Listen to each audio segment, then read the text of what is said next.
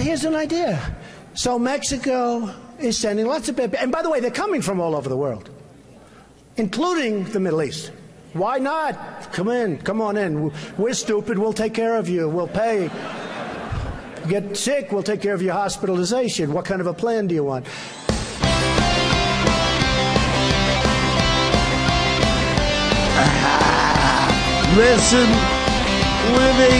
Listening to Synchronon. Sick and Ron.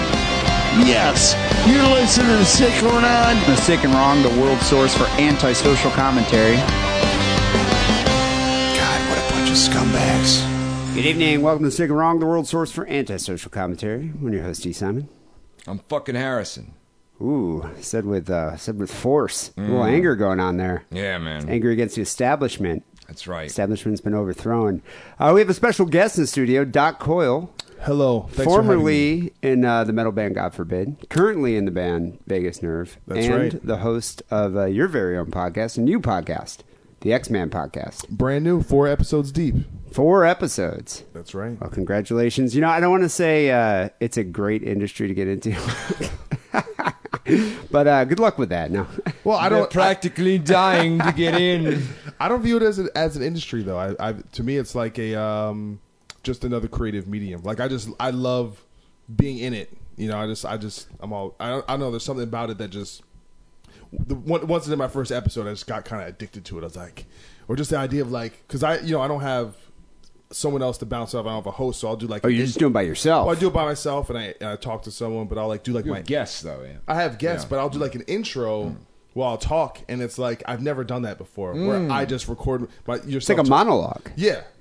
And then in a way, since a lot of people, I don't know if your listeners know, but I do op-ed writing. So I write for VH1.com. I've written for this website, Creative Live, talking about music and politics and race and all this different stuff. And to me, it's, you have people like vloggers and stuff who give their opinion.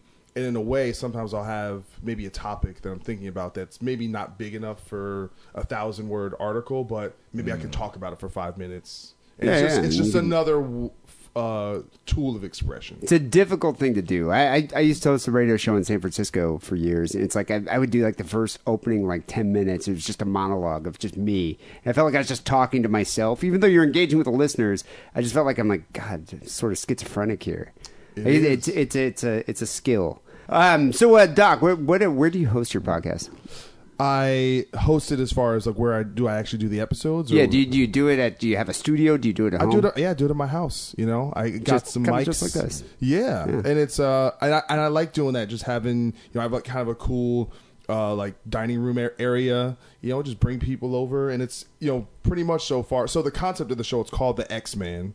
I used to be in a band called God Forbid, and I quit the band 3 years ago, and a lot of the writing I was doing at the time was kind of like being very open about my thoughts and feelings about not knowing what the hell I was doing. Where I was like, whoa, like leaving this one thing is really scary and really like not knowing what you're going to do. So I was like really honest about my fears and about just being a performer, being in the band, or is it about the industry in general? Like it's about the idea of being a 30-something-year-old man and you spent 15 years doing one thing, and then you leave and you don't have a college degree.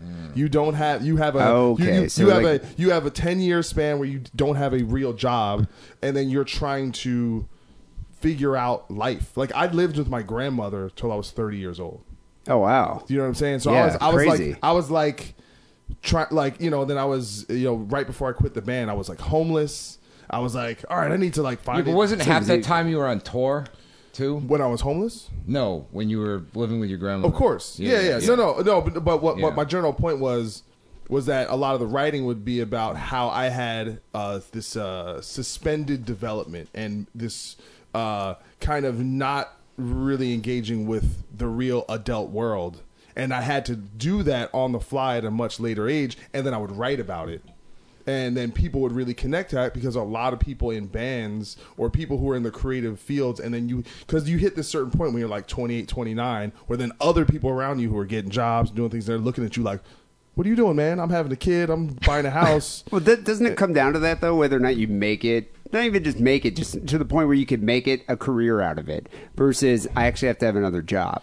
Well, that's the thing. I did have a career, and then it started to die down. And then something you thought you were going to do forever, all of a sudden, like your Shit. illusion, it becomes reality sinks in. So essentially, when I came up with the idea for the podcast, I was like, I think this stuff is really interesting, and there's a bunch of people who have been in bands, or perhaps maybe they've even, like, I want to talk to people just in other parts of the industry and say, all right, you were doing this and it didn't work out. How did you figure out what you were going to do next? You know, and then even the stories of people who got completely out of music and maybe had success in another realm. I just find that stuff fascinating because it's all about perseverance. It's almost like a VH1 Where Are They Now kind of thing. That's what it sounds like to me. You know, I remember watching that show in particular, but it is an interesting concept to think about musicians who were in bands that, like, God forbid, was a pretty big band.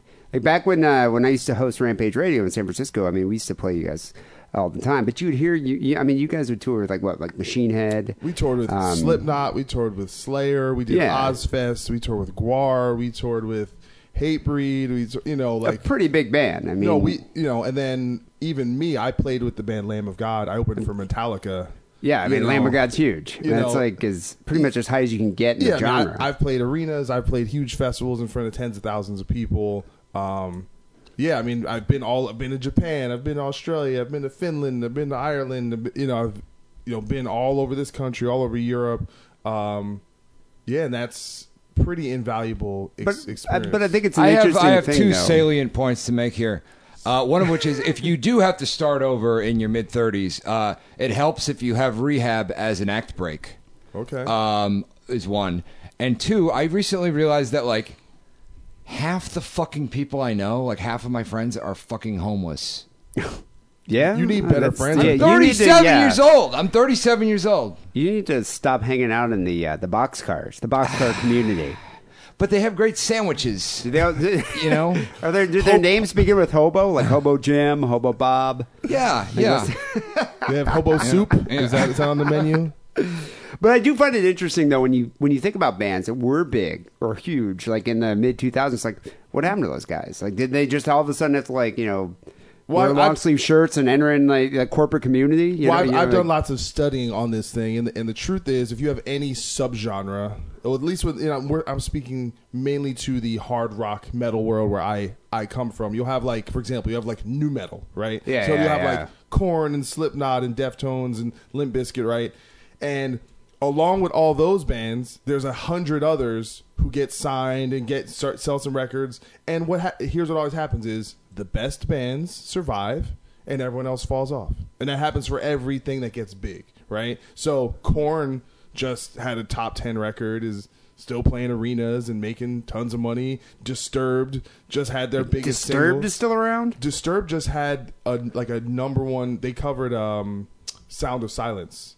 It's amazing. Like Simon and Garfunkel. It's amazing. Huh. Wow. It's actually fucking amazing. I'm going to take your word for that. No, it is. And they have a pop single. Like, it's huge. Wow. But they just got platinum records. They're playing arena. They're playing in front of 10,000 people right now. Somewhere. I've always thought like bands like that could just go tour, South America or Australia or something. Europe. They can do that too. They get the money here. They're huge everywhere. I'm saying, like, we have to remember we're so segmented. So if you're just because you stop listening to some band, you're huge in like Iowa. No, they're huge everywhere.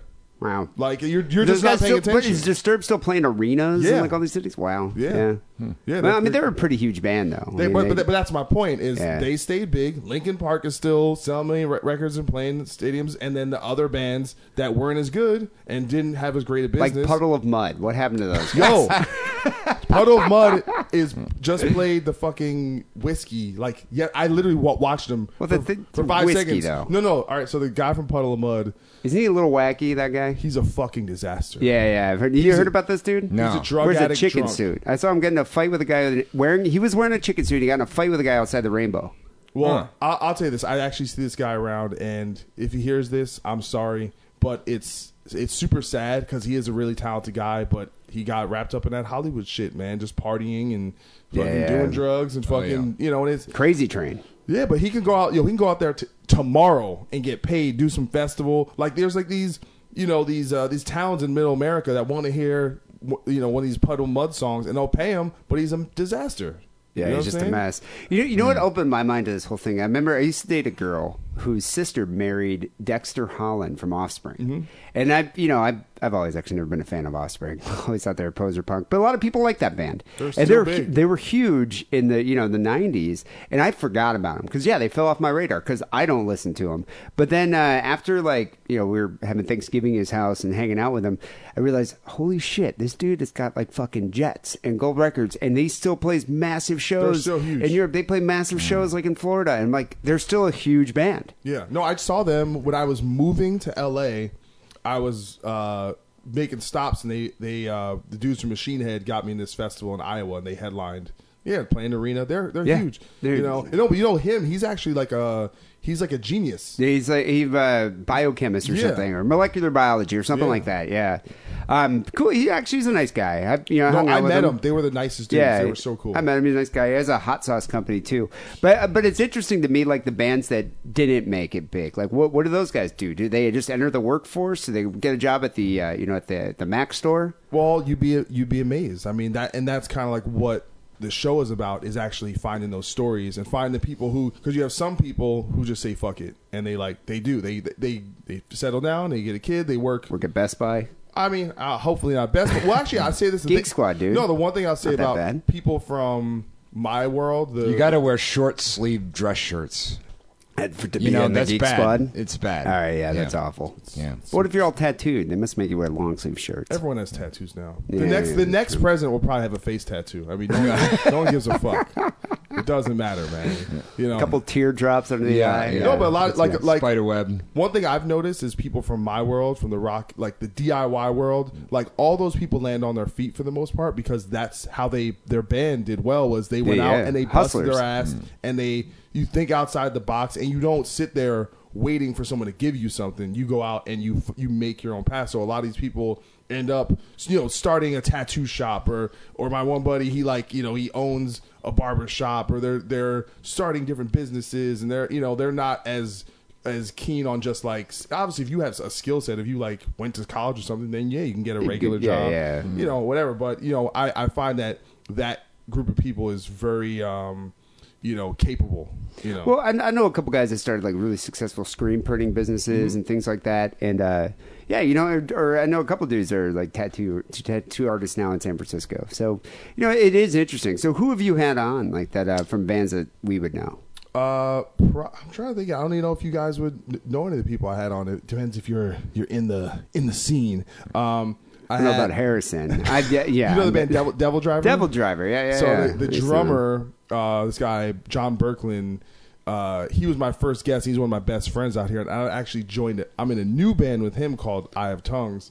But he was like the main guy at Devil Driver. He wrote like almost all. How many music. fucking bands are you in? I was about to say, you're like a Jamaican with bands. I'm a band hoe. I'm a hoe for show. When it comes to a lot of bands. I am. I'll be in your band. You got some money, man? We should start a band.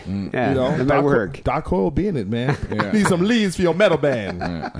So the dude from Devil Driver, what does he do now?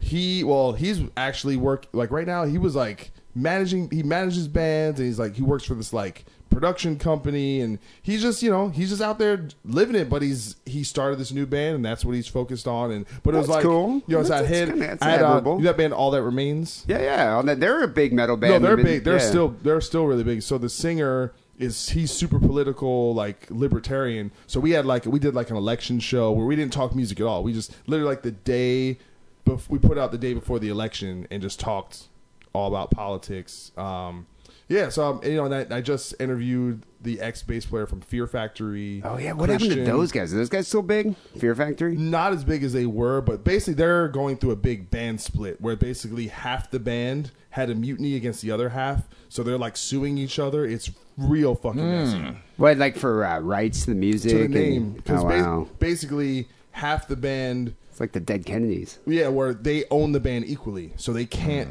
And since it's equally split, it's a 4-piece. The two guys can't legally just cut them out, because let's say if it was 3 against 1, then they could cut someone out, but they still owe when the two guys had the mutiny. they had to pay the other guys like part of the money they were bringing in, and they didn't pay it. And then that was a big thing. So I don't want to get too much into it. It I'll was get sued. brother. Yeah. It was brother against cousin. Danzig against Misfit. Yeah, Danzig ran into some of those problems. But I know the Dead Kennedys kept on touring with the new singer as the Dead Kennedys, and then Jello had to like tour under a different band name. Yeah. We played with that Dead Kennedys in. We opened for Machine Head in Europe. We did 2.5 months in Europe from October, basically from beginning of October to Christmas. And the first show, we played this festival in, I think, Belgium, and the Dead Kennedys headlined. Oh, nice. It's pretty sick. Kind of cool. It was cool. Wow. Yeah. Yeah, that's an interesting thing. So you're 4 episodes into it. Yeah. Wait, are you on? So you're on iTunes, I imagine. Yeah. Don't go to the comedy category. Don't go too many. You know, everybody out here. Throw a rock, you'll hit a comedy podcast. Well, here's the thing. Even a modest guy like myself is charting in the music category. You know, Look who's charting. I'm charting, baby. I didn't expect to chart. Look who's charting too. Look who charted. I'll be right back. Look who charted, guys. Seriously. That is kind of cool, though. I give you big props for that, because I mean, it's to get noticed, especially in this day and age with all the podcasts that are up there, that are available on iTunes. To chart on there is actually a pretty big deal. Well, the thing is, you have to.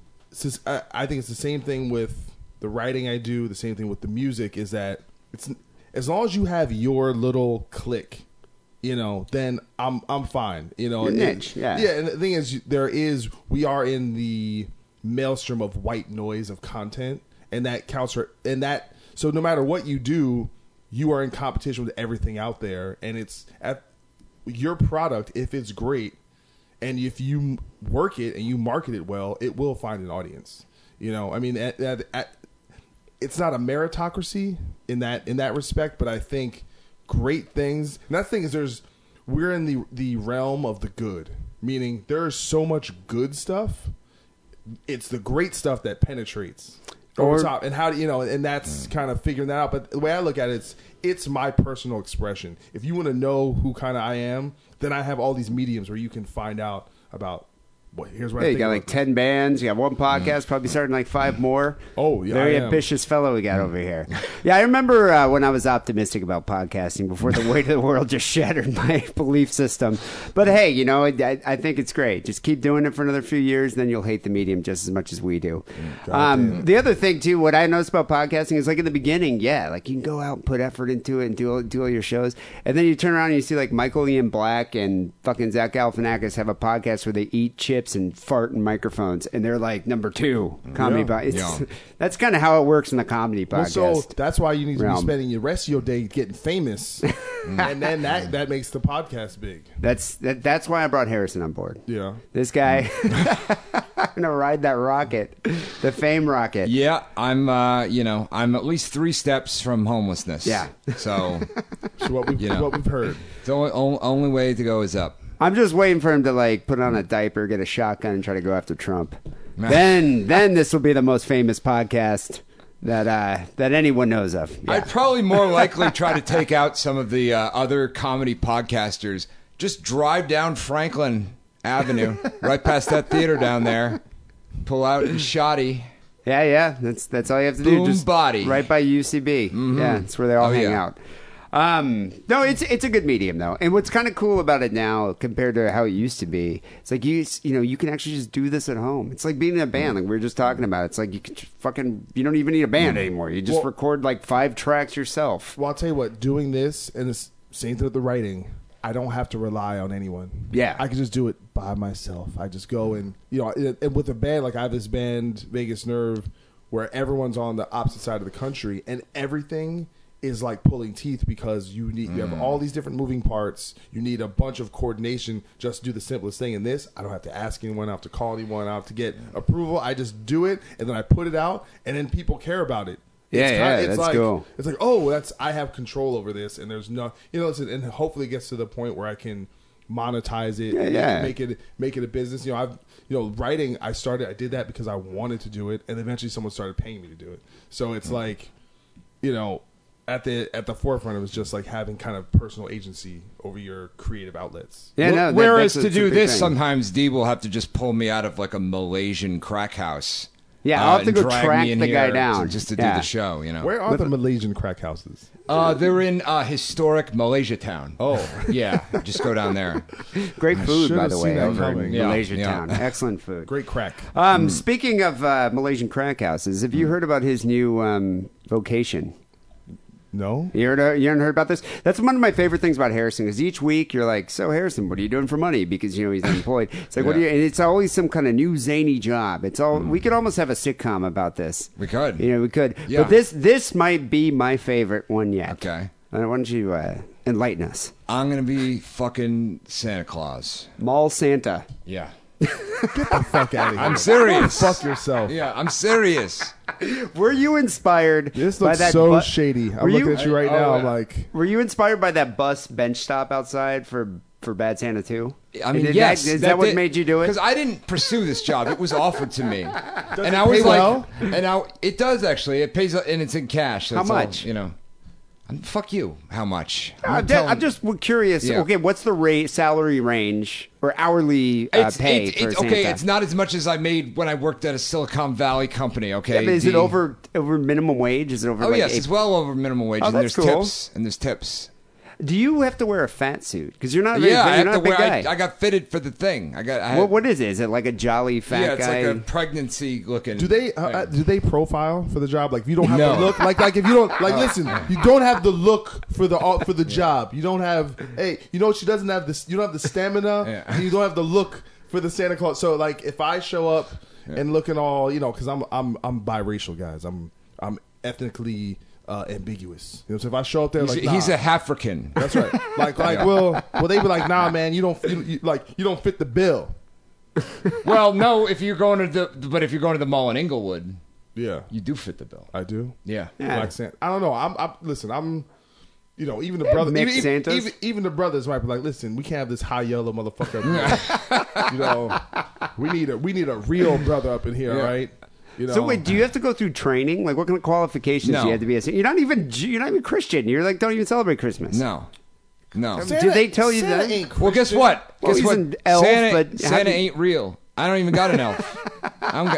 So wait, tell me about the interview process. There was no interview process. They just hired you on the spot. Lenora hooked it up for me somehow. I can't believe they didn't meet you and be like, ask you a couple questions. Well, I about went your there. background. I got fitted for the suit. They didn't ask me anything about my background. They're just like, yeah, No drug test. nope. Nothing. Because I assure you, I'm going to be heavily fucking medicated when I do this shit. They don't have a pedophile screening or nothing. Yeah. No, they didn't. It's really disturbing. That blows Yeah. my mind. And he's like, and the guys explaining to him, he's like, now they're sitting on your knee. We don't say lap. We don't say lap. We say knee. Sit on your knee. It is the knee. Although apparently the guy who did it last year got Dita Von Tess sit on his lap, so that happened. Wait, Well, okay. her, you want to sit on your lap. Yeah, Kids knee. Yeah. Dita lap. So wait, did they tell you what you got to do? Like they give you an instructional video or something? No. The guy told me, he's like, you just wave at people and you have to always be in character and, Okay, what happens if And- a kid shits on you and there's or pisses on you? You got to deal with it. Wow. You got to deal with it. But the thing is that there's certain things, they were telling me, there's certain things you can say to get more tips. Okay. Right? So if you're like, now, if you want this gift, what do you have to do is, Is that you your gotta- Santa Claus voice? Do your Yeah. fucking Santa Claus. Yeah, I want to so, hear this. Dance, monkey. Oh, little boy, ho, ho, ho, Merry Christmas, I'm Santa Claus. You sound like a retarded Mr. Now Ed. I'm Krampus, Now, I the can see you evil doing god that. of Christmas. So wait, do you have to like tell the kid like, hey, if you're a good kid, Yeah, I'm you gotta gonna do wash this, You if gotta not- wash the dishes. You gotta start washing the dishes. Maybe if you clean up your room, and if you really start, and then the parents are like, yeah, and they give you money afterwards. This is how it that's works. how you get That's a how tip. you get tips. Yeah. So wait, so you So like you're fill like- the kid full of lies. No, you you just- indoctrinate the kid so that he's a good boy. You have to make a good children for the parents, and the parents like, thank you. Yeah. I for think this is instilling- sinister. Yeah, now this is sinister. Now You're Eddie's washing the dishes. Because you got to sit the kid down and be like, look, Timmy, I'm not going to bullshit you. You're not pulling your fucking weight. All right. You gotta really come to Jesus here and get with it, or you're out. All right? In order to get a We'll tip, replace you with a blonde kid. in order to get a tip, you got to scare this kid into obeying his parents. Yo, yeah. That doesn't sound like good parenting. Well, back in the to day, me. they was just just to whoop your ass. That's how they. Now you're not allowed to do that. So you got to have you got to get Santa fucking. Did you believe in Santa? When you were a kid? I was the last person to believe in Santa. Like I was so behind the ball. I was all on board. What on the Santa train? You were like to what age? Like 18? 27. No, no. I mean, definitely late. I was a late bloomer with everything. I was like the last person to get my driver's license. Like I said, I lived with my grandmother until I was 67 years old. Yeah. I was about to say that's weird. Yeah. So I was. The thing is, I really liked being a kid. Like I was like I.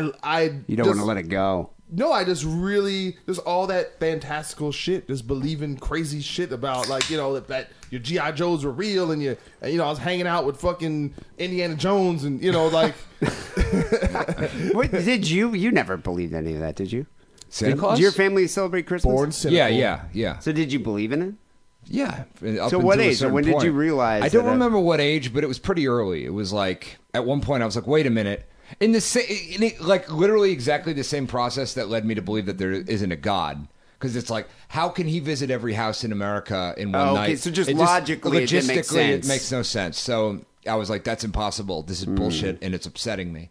As a Jewish kid, I was actually quite jealous that they had this guy that would come over, go down chimneys, and deliver shit to you. And I was just like, this kind of bullshit. I remember asking my mom. My dad was a rabbi, and I asked my mom, and she was like, oh, it's not real. It's that the Christians. It's just their parents give them the gifts. Well, the Jews in England, they celebrate Christmas. Do they? Yeah, my family they're all Jews. They celebrate Christmas Jews. because They're fake dude. Jews. In the United Kingdom, they would get kicked out of the club. Christmas is not a religious holiday; it's like a national holiday. It's a different situation. It's not. Yeah. I like it is, Christmas. pagan. I'm an atheist. Yeah. To me, Christmas is an American holiday. It's or whatever. Yeah. It's just it's a cultural holiday. Religion is like I don't see just. Get a fucking tree. That's right. Just get a tree. So when do you start? Go see Charlie Brown. Yeah, I start. When do you start? I start right after Thanksgiving. And how many days a week? I'm doing it like 4 days a week. I'm so going to wear a disguise and go to the mall. But No, is this you your should come. No, hold on. Is this your full time job or is it a part time, just like extra money? No, I'll be film doing it. it in March. It's full time forever. No. It's just 4 days a week until Seasonal. It's seasonal until Christmas. Yeah, I'm going to go in disguise though, and I want to film it. Yeah. And then get a plant to go in there and make you freak out. I have an idea. Viral. So we have Mike Rowe, Dirty Jobs. Okay. Right? Yeah. That great show. Harrison, Zany Jobs. Zany Ooh, jobs. yeah. New to TLC. I like this. I've been Zany a jobs. fisherman. I've been a haunted house actor. I've been a fucking ice cream man. Process server. Yeah. I've done a lot of shit. Santa. Is this the first time you've ever gone into Santa territory? Yeah, it's real. The future's looking real bright. What if they for told old you Harrison. that we don't have a Santa position, but you can wear an elf costume? Would you have done the elf? No, Really? Oh, wait, you're too good to be an elf? I'm too good to be an elf. That's Wow. right. That's God. right. Even I don't hate myself Look that at much. To be a fucking elf. Well, I'm interested in hearing some mall stories. Do you think you're going to end up being able to shag any of the chicks that work at any of the stores, like JCPenney's?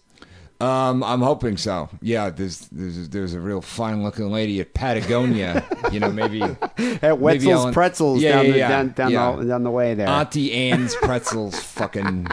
I can't wait to hear the first time when one of the dads wants to just punch you in the face, right? Because you said something that's really offensive. Well, because apparently a lot of I'm giving you 2 weeks, Yeah. which I think is generous. How long? What do you say, Doc? How long do you think he's going to last? Listen, this guy is a working man. All right, he's gonna go in there. He's gonna do his fucking job, and his snarky humor. The kids won't get it. It's gonna go right over their head. And he's gonna do what he has to do. I believe in this man. All right. So you think he's going to last the whole I season? think this guy is a real American. All right, he's the real America right here. All right. It's true. I want to hear. I want to hear caller feedback. I'm a survivor. Listen, all of his dignity, he just put that aside. Yeah. He said, "I don't." It's like no, just I'm gonna do this.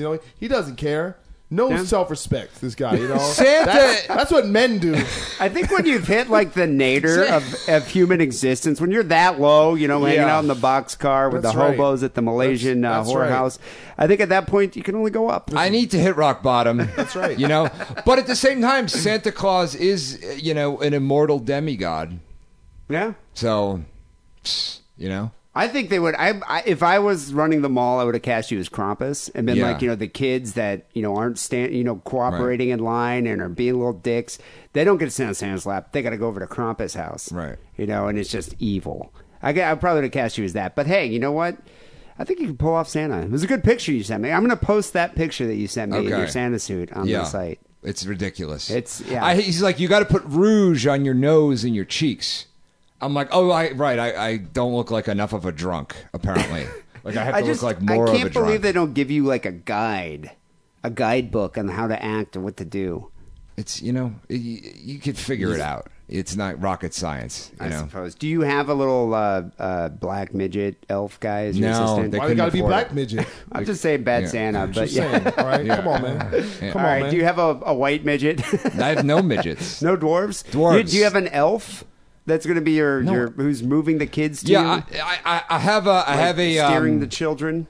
I have a halfling, and I have a half orc giant. Oh, that's good. Yeah, that's so good. we're going on a quest. It'll be great. All right, I give you 2 weeks, but we'll see what happens. I mean, I don't know. I might. It'll. You know, I need something to get me out of the house. Right. This is an excuse to get me out of the house, dude. You should serve your process thing in the Santa suit. I was thinking about it. I was like, can you do that?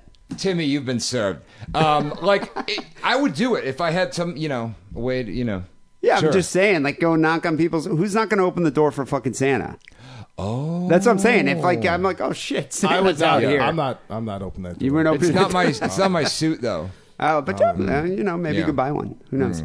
People, this is episode 559 here. 559 is sick and wrong. We have news coming up next, and phone calls after that. But before we get to any of this, here's a word from Adam and Eve. The holidays. It's snowing outside, the fire's crackling, and there's a big jar of unused lube on your nightstand. And that can only mean one thing. It's Dilcember. Yes, that time of year that we celebrate Christ's alleged birth with the purchase of a shiny brand new dildo at adameve.com. And if you use coupon code DIDDLE on your order, you'll get 50% off your first purchase, 3 free adult DVDs, and a free gift. Show your loved ones you still care and cram a brand new dildo down their holiday road. Support Sick and Wrong by supporting our sponsor, adamandeve.com, and making a purchase using coupon code DIDDLE. That's DIDDLE, like priests do to altar boys. Hallelujah. So we got a few stories to get to here. Some good ones this week, actually. The first one came in from Melissa. She goes, I bet Harrison has tried this technique. Love you guys, Melissa. You know, Melissa, I wouldn't doubt it. I bet you Harrison probably has tried this, but I don't know how well it worked out for him. Okay. Have you ever hypnotized a woman? I haven't, no. You've never tried that? I haven't, never tried it. I just could picture you just I've it would go almost horribly awry. Yeah. She'd like think she's a wildebeest or something. I've thought about that, but I have yet to encounter a woman with that fantasy. Like the hypnosis or even the fake hypnosis fantasy, which is also a thing. It's a thing. That's a thing. That's a fetish. Thing. Oh yeah, it's a fetish. Yeah. Wow. Fake hypnosis. What? Just like so give them. Hypnosis, it's like a domination kind of thing. Hypnosis and like what do they call it? Frauderism. Freezing? No, not frauderism. You fucking. You little fucker. No, freezing. You know, where it's like, she's frozen in she's frozen in mid step. And then the guy's like just touching her and she's frozen. So she's pretending to be frozen. Yeah. What happened just fucking? You don't even want to go that route with him. I'm saying, no. Why can't y'all just fuck? You know what I'm saying? What is this? Because white people do weird shit. Yeah. They do. That what it is? Is it just boring? Just walking around? I think just white people get too bored. Just not being harassed by police? You just like, damn. Yeah, pretty much. Yeah. When we get pulled over, we sometimes get a citation. Usually it's just like, don't do this again, then we get to go. Oh, no, you know, man. We need drama in other ways so we can just create it. Being gainfully employed is just boring, right? Just the check shows up every week. Having no 2+ kids. excitement. No, I mean, just even not having a job, I mean, unless I'm like getting a hand job from a clown in like a JCPenney dressing room, which could happen. Very soon. It's not really doing it for me. Life isn't really working for me. Do you think a lot of women have the Santa fetish? I fucking hope not. Because I bet a lot of gay men do. I've read about that. A lot of gay men, like in the Castro. I hope no one has the Santa fetish. Why would you have a Santa fetish? No, I'm just saying. Like I've read that a lot of dudes like get off on raping Santa, so you better be careful. Raping Santa? Yeah, like it's a thing. It's like this guy brought you joy. Yeah. He brought you fucking joy and presents, and you want to pay him back by raping him? That's a thing. It's that's going to be the title of my new memoir. Raping Santa. Well, I think it's coming to terms. I think it's coming to terms with being betrayed by your parents. Because you thought all this time that was, this guy, and they told you these lies, and then you realize everything's a lie, so you just rape him. Yeah. And you can't rape him to death because he's immortal. Yeah. So the war on Christmas is real. I think that's the takeaway. So this story, this lawyer actually used hypnosis on his female clients and sexually assaulted them here. An Ohio divorce attorney who used in-office meetings to put female clients into a trance so he could sexually assault them without them remembering is headed to prison after one of his victims actually recorded a session. That's the first, I guess, warning point for me. The first red flag is if my lawyer that I'm going to is just like, let's try this new technique. I want you to be calm. And then starts like pulling out the little like pendant. I would be like, okay, what's going on here? What are you trying to do? The thing is, sometimes just having game, you know what I'm saying? When you just got that, you know what I'm saying? Brother Smooth got that game. That is a form in itself of hypnosis. You're like, I don't know. He just had, every time it works and you take, when you're single and you take a girl home, you didn't meet that. Isn't that in a way a form of hypnosis? I guess I can see that. I mean, you're not bending her to your will. They look at you the next day and like, but why did I do that? Are you spinning a spiral umbrella in their face? That's different. But no, I mean, but that's dumb because like I feel like as a divorce attorney, you're already in a pretty good position to bang some broads, right? That's what I'm saying. These girls are going through a divorce. You get them like, a huge alimony or support payment. You're going to end up getting laid. But this guy, I mean, he's a married man. His name's Michael Fine. He pled guilty in September to assaulting at least 6 clients. He saw other charges against him. But what was he doing? You think he was just like a little titty grab? Or was he like pussy grab? There's definitely some Trump techniques like going on here. A butt push, just like not like grabbing the booty, but just like kind of taking your finger and then pushing in the soft. I don't think he actually pushing that cushion. Was he booty hole toucher? I don't think he actually had sex, but there was definitely some diddling going on. Or do you think he here. like took that thing, like I said before, he just take his balls and just graze it on the forehead? Just like real, but soft. Just give him, just like therapeutically. Ball grazing across her nose while she's just teabag. Like when you're driving through the car wash, and the things slowly go over your windshield. Are you just saying you would just like do a teabag, like a really graceful teabag? I'm just trying to say, think like I said, this is fucked up. All right, we know this. This is apparently that's the theme of this show. I heard the title. I don't know where that came from. But this is serious. So you have someone hypnotized. And then you're like, all right, they're good. All right, what? I'm going in. You're going to do something, yeah. What do you, I mean, like that's, first off, I think, this is like the Bill Cosby thing. They could get laid normally, but they like the idea of the power. They want to domination, take it. Yeah. They're like, I want you to struggle. You know what I'm saying? Like that's the fucked up shit. But the thing is with Cosby, though, it's like Cosby's technique. He's giving you a roofie. You're going to pass out, and you're not going to remember anything. Yeah. And you're not going to wake up. The hypnosis, I just don't trust it. Yeah, but don't you tell them? Yeah, but after this, you will not remember this, and they don't remember it. Yeah, but I don't trust that. I trust the roofie more than that. This guy makes Cosby seem like a fucking rank amateur, though. Well, this guy's like Doctor Strange compared to Cosby, So this dude, he's actually been disbarred over this and has to register as a tier 2 sex offender. You don't say. So here's something interesting. So this is on Bill Maher, the guy who created Dilbert. Went to school for hypnosis. That guy's a crazy right-wing nutball. No, he's not. No, he's not. Is he? No. I've read that guy's like kind of insane. No. He's really cool. He was on Bill Maher. He's kooky. He is kooky. But he predicted Trump's victory because he studied hypnosis that Trump uses all the tools of persuasion.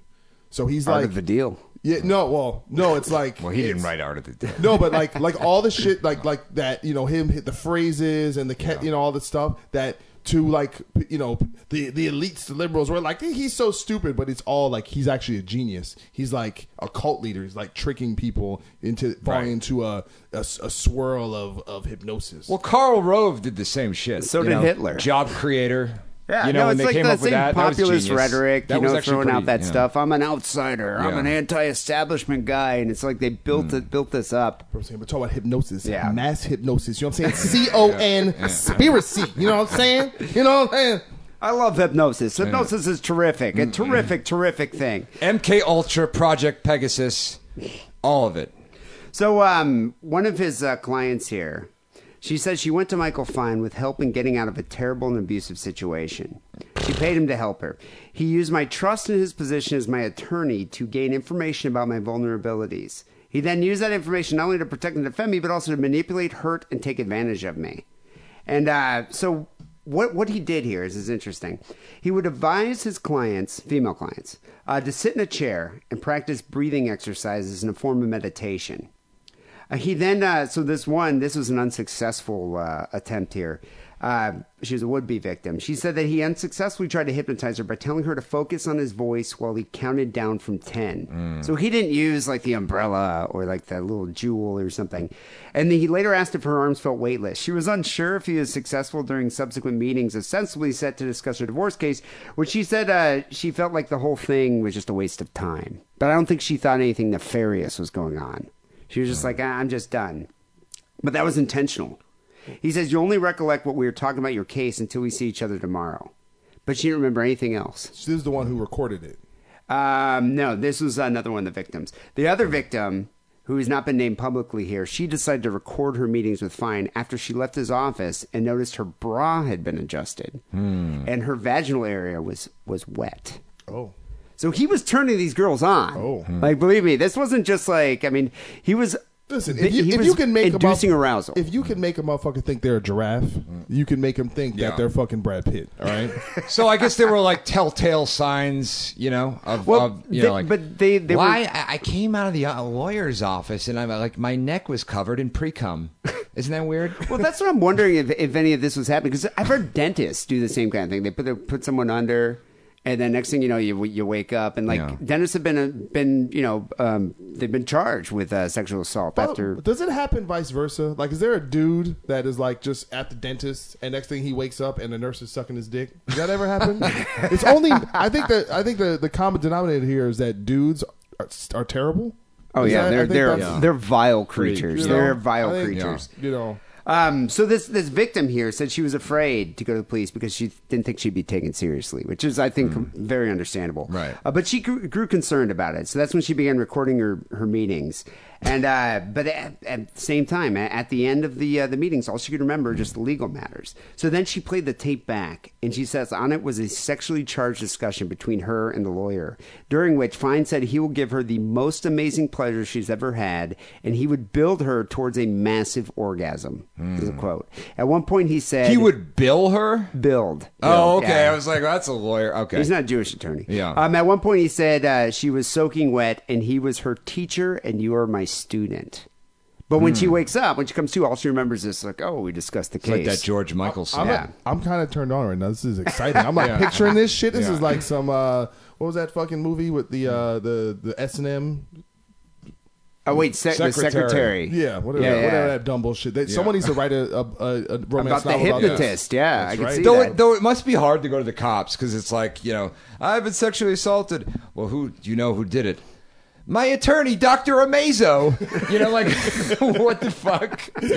In one recording, Fine reportedly instructed her to have an orgasm and said that she was being made love to by the world's most greatest lover. It's like straight up Fabio. He was like, you were having sex with Fabio.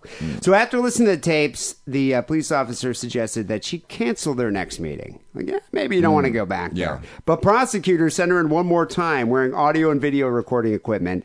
Fine immediately put her into a trance. And after preparing to assault her again, police busted into the room and arrested him. Caught him in the act. So now he pled guilty to hypnotizing and assaulting at least 6 clients. And, and he's going to be going to jail. But it's interesting to me because I never thought hypnosis could be that effective. Have you ever actually been under hypnosis? Have you ever been hypnotized? No, I think only certain people are susceptible to it. I think so too. I think you have to have a suggestive mindset. Me, I'm a motherfucking nonconformist all day. Too cynical. Like for example, I go to a lot of rock shows and metal shows, and they always try like, everyone put your hands in the air, wave them like you just don't care, jump around, get down, get out the seat, clap real hard, like, and some people are like, yes, I'll do it, and if you say it with convincingly enough, people kind of do the same. I'm like, motherfucker, I ain't no dog, I don't fetch, right? But if the person was wearing a Santa suit though, fuck a Santa, you know what I'm saying? I'm for Everybody wants to fuck a Santa all of a sudden. Nah. On the show a while ago, I went to Vegas with this is my sister's best friend's birthday party, her 30th, and my sister's husband was actually hypnotized by this guy. If you ever in Vegas, you want to see a good hypnotism show, this guy's an adult-themed hypnotist. His name's Anthony Cools, and he does it at the Paris.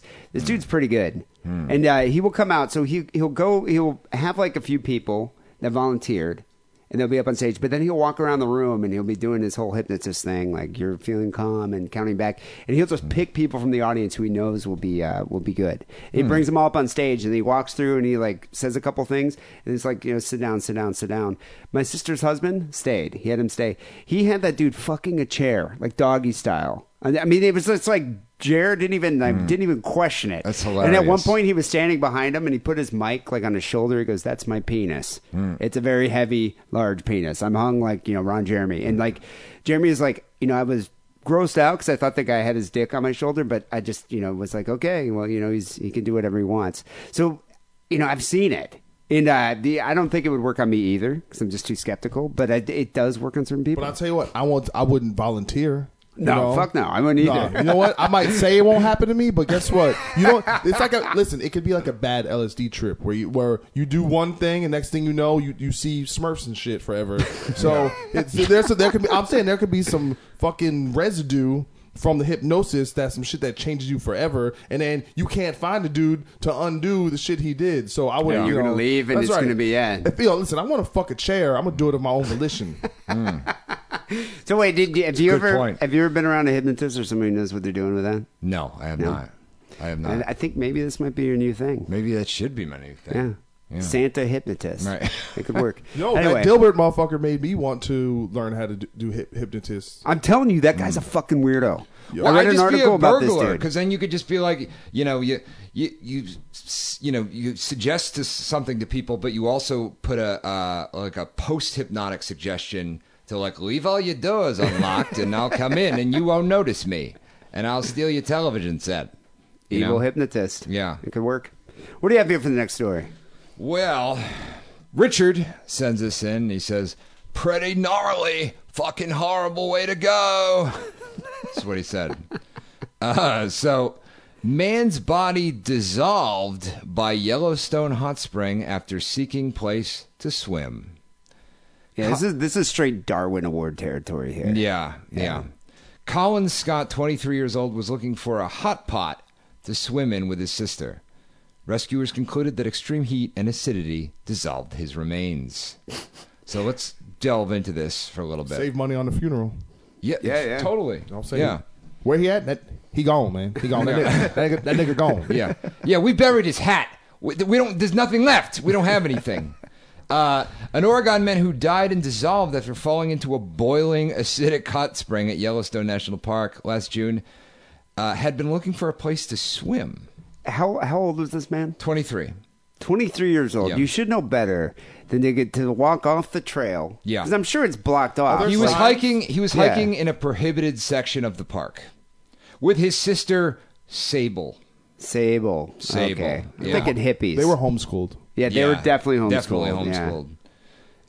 When Scott fell into a spring, quote, hot spring, quote, and did not get out, unquote. So Deputy Chief Ranger Laurent Verres, that's a great name. It is. Laurent Verres, told a local news station the pair were searching for a place to hot pot, the illegal practice of swimming in one of the park's thermal features. God. So wait, this is the thing that people do at Yellowstone. I guess so. Is it Yellowstone or Yellowstone? Yeah, Yellowstone, Yellowstone yeah. Park. So people go out there to go hot potting. Yeah. Have you ever done that? Gone to a hot spring? No. I've been in a sulfur spring. Yeah, Why would someone do that? Why would you go into sulfur? I don't know. I mean, that would just 'Cause smell awful. It smells bad, but it's nice and warm, and it has healing properties. I have it. No, it doesn't. I have a shower. It's hot. It's cool. I remember my friend Christy went to somewhere like in the North Bay. She was with a couple of her girlfriends. They're all hippies when we were in college. They went to like some, I think it was in like, God, it was north of San Francisco, but they went to like some hot spring. And they're just a bunch of hippies. Everyone goes butt naked. And this hippie dude's just standing there talking to them about like hot springs or whatever. Huge boner. The whole time just looking at them. Sure. And I was like, what do you expect? They're like, oh, I'll never go back there and do it again. I'm like, that's just pretty much what you got to expect. Yeah. Boners. Yeah. Old hippies with boners. Boners are okay. But yeah, like I don't know if I'd want to be like, butt naked in a hot spring with a bunch of strange, gross hippies with boners. But hey, maybe Listen, people are into it. This whole process. Listen, I've never done any of these. I've never gone windsurfing or snowboarding, or I've never even really gone camping. Like for real, like I've camped, like working at Coachella, and shit like that. But I've, all this, like, what, like. I went. Did you guys ever go to the Nazi ruins out like at the? Santa Monica. You can't go there anymore though. No, What? You can. I thought they're going to tear it down. No, They can't get a bulldozer down there. That's why they don't tear it. No, down. it's still there. But I'm Yeah. saying, but like I went there with my girl, and she's like, trying to like take different ways. Like, yo, I've seen too many horror movies. All right, I go where the sign says I can go. I'm not trying to die out. Break my ankle. Yeah. And next thing you know, you get eaten by wolves. All right, I was born in the city, all right? I don't trust the natural world, all right? There are creatures and motherfucking monsters out there, all right? There are real monsters, all right? Wolfmen. Right? Was it rhinoceros? That's a monster. Yep. All right? A bear is a monster, okay? Yeah, it's scary. Alligator, There's some scary monster, shit. all right? Pedophiles. I'm ill prepared. I don't know I don't have a rifle. I don't have a knife. I don't know what I'm doing, all right? And I definitely ain't going in the fucking hot spring. See, that's the thing. If you're in a horror movie, you would not be the black guy that died first. No, I'm You'd too be like cautious. third or died fourth. third. Yeah. Well, first off, I'd be Googling shit. I'd be like, where's my Google Maps say where I am? So Sable Scott was filming a video of the pair intentionally walking off the Norris Geyser Basin's boardwalk when her brother fell in. The smartphone recorded the moment he slipped and fell into the pool and her efforts to rescue him. There's no cell phone service at the basin, so Sable Scott went back to a nearby museum for help. How would she try to rescue him? He's like being dissolved in a pit of acid. Hmm. Yeah, that's painful. I'm thinking like the final scene of Raiders of the Lost Ark. Right, Just yeah. melting. This is awful. Well, question, was this known that there are pits of hot boiling acid at Yellowstone? I think that's probably why it's an illegal practice. Yeah. Why they don't want people doing this. But I feel like that should be the main thing on your website is like, warning, we literally have like, pits from hell here, like on Earth. Like, Right. I didn't even know something like that even existed. I didn't either. That's Did pretty, this guy like go over there to put his finger in to see how hot it was, and that's how he fell in? I haven't gotten there yet. Yeah, but don't you think you'd be like 10 feet away, being like, that seems pretty fucking hot? Yeah. Why wouldn't you have? Well, they're probably just like don't go in near these hot springs, but they don't tell you why. Why don't they build a fence around it? A wall. Oh, or a Build wall? a wall. Yeah, Look at yeah. this guy. Yeah, no, I mean, like, you get these, they're going off the thing. Like, it's like when a doctor tells you, when they tell you, oh, don't take this medication with alcohol. Yeah. And it's like, sometimes it's just like, you might get a little buzzed, and sometimes it's like you die choking on your own vomit. They won't tell you. You just have to guess. They which also one never it is. tell you how many you can take before you'll die choking on your own vomit. Yeah. Because you It's could like- take 2 and drink a Yeah. few beers and have a great buzz. Just tell us. It's a good time. Anyway, so oh my God. Yeah, so the video officials withheld the video clips. Damn it. I was about to say, that was like, from that would be a release. great video of the week. Yeah. When park officials arrived, portions of Colin Scott's head, upper torso, and hands were visible in the hot spring. Wow. Imagine but the rest that. of his body's just gone. Yeah. Yeah. Oh, my God. Due to the report of the individual not previously visible, a lack of movement, suspected extreme temperatures, and indications of several thermal burns, the subject was determined to be deceased. Oh. Yeah. Yeah. That's a good guess. Yeah, good forensic team here. Deductive reasoning there. Yeah. Oh, this is weird. Park ranger wrote that in a report. A V-neck style shirt was visible, he said, and what appeared to be a cross was visible and resting on the subject's face. What? What? Wait, the cross. He was wearing like a necklace, a cross necklace, and it's resting on his face. I think this park ranger's retarded, to be honest. I'm not really sure what's going on. Or are they trying to make it seem like it was like Jesus came in the pit and like took him or something? Yeah. You know, took him to heaven after that. Yeah, when Jesus takes you to heaven, he burns a cross, on your fucking face with his hand. I imagine the sister must need some counseling after that. Probably, yeah. I mean, it's horrible watching your, like, you know, a sibling die in like a car accident or something. But could you imagine having them just melted in front of you? I mean, rescuers were unable to safely recover Scott's body due to the volatile thermal area and an incoming lightning storm. I hope she's not like a fry cook or something. When officials returned the following morning, Scott's body was no longer visible. Wow. What's this like? You know, this is old school, like when, because apparently it was a big trope in films for years where people would fall into quicksand. Yes. And apparently that it was never a real thing. It was just a thing in movies. Wait, you can't fall in quicksand and suffocate? No, it's not that. It's just it's not really a thing. Like, it's not something that was like it's like one of those things that became almost a cultural meme in films and pop culture, and then it just people were repeating the meme, not the idea that people were actually falling in quicksand. It just became kind of a dramatic. So, are there quicksand pits? I mean, I imagine there are, but I just don't think it's something people encounter on a regular basis. I mean, you know, but you know, if you, I don't know, it just seems like a cartoon. This does seem like a way like Wile E. Coyote would just actually fall into there and a skeleton like climbs out. Or more like an itchy scratchy kind of thing. That's what it sounds like to me. Yeah, and I mean, I guess the sister was like, "Oh, can we get the body back?" And it's like, it's like, first of all, lady, it's 2,000 degrees and there's a lightning storm coming in, and we're volunteers. Fuck you. You know, it's still kind of it's still kind of a cool story about how'd your brother die? Right. But all in the pit of acid. You know the kind of craziest thing that's going to come from this though is every mobster within like 1,000-mile radius, like, this is where we go get rid of the body. Yeah. Oh shit. This is where you go get rid of the body. It's just like, no more shallow graves. We got a pit of acid. Dude. Yeah, that is a good idea. Wow. All those Colorado. Wait, where the fuck is Yellowstone? I don't even know. Colorado? I think that it's in Colorado and Montana, I think. Okay, isn't all right. it? Yeah. Where all the heavy hitters of fucking mafia is. Right? Yeah. That's where the mafia goes to hide out. But hey, you never know. That's probably where Hoffa is, at the bottom of that acid pit. All right, we got one more story. This one's going to be Doc's story here, and it's kind of like a rock and roll news, so it's kind of fitting. Yeah, so apparently Vince Neal of Motley Crue was supposed to play the inauguration. Well, what's funny about this is that made news. Like, I even tweeted that out. I'm like, Vince Neal's going to play the inauguration because Donald Trump likes to whistle girls, girls, girls when he grabs pussy. But then, like, literally 20 minutes later, actually, he's uninvited. He's not playing anymore. Well, one thing that definitely signals that you're not a misogynist is having Vince Neal. I mean, that's, anything, but anyway, so, okay, a nightmare of seeing Vince Neal perform at the inauguration of Donald Trump. Dream/nightmare? Dream/nightmare, I guess, depending on your perspective, how you feel about the early catalog, the John Corabi years. Vince Neal just generally as a solo artist, since Motley Crue has dissolved as a band.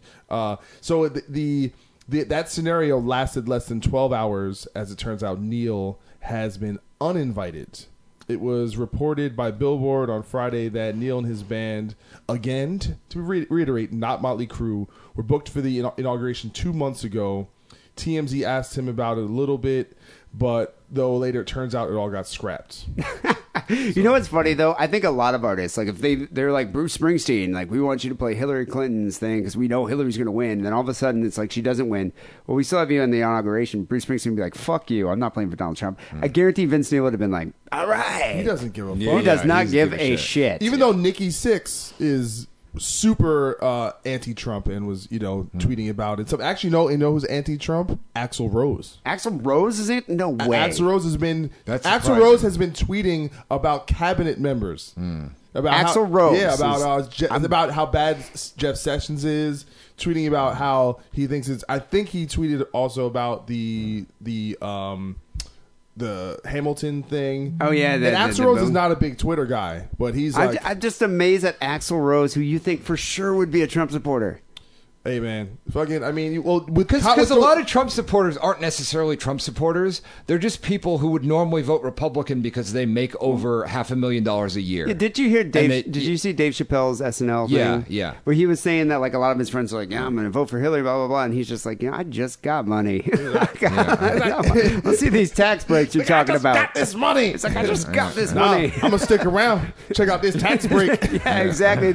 I'm sure like that's why I think Axl Rose would be like, "Yeah, we just had a pretty big tour. I'm not going to give this money up." No, Axl, there are certain people in the music world that are broke proof. And this by me, like, for example, like when Michael Jackson was $50 million in debt, he is broke proof. Like his ability to earn money is infinite because he can go and I'll just do some shows. I'll make $5 million a show. And then, so Axl Rose is in that realm where he literally, it was just him. Doesn't have to do anything. No, he never. They were always working though. Guns N' Roses, like he put a whole band together, and the amount of the industry of Guns N' Roses, the merchandise, the publishing, syndication, everything, all that stuff is like his passive income is so high, and what especially now they had the Guns N' Roses had the biggest grossing tour of the year.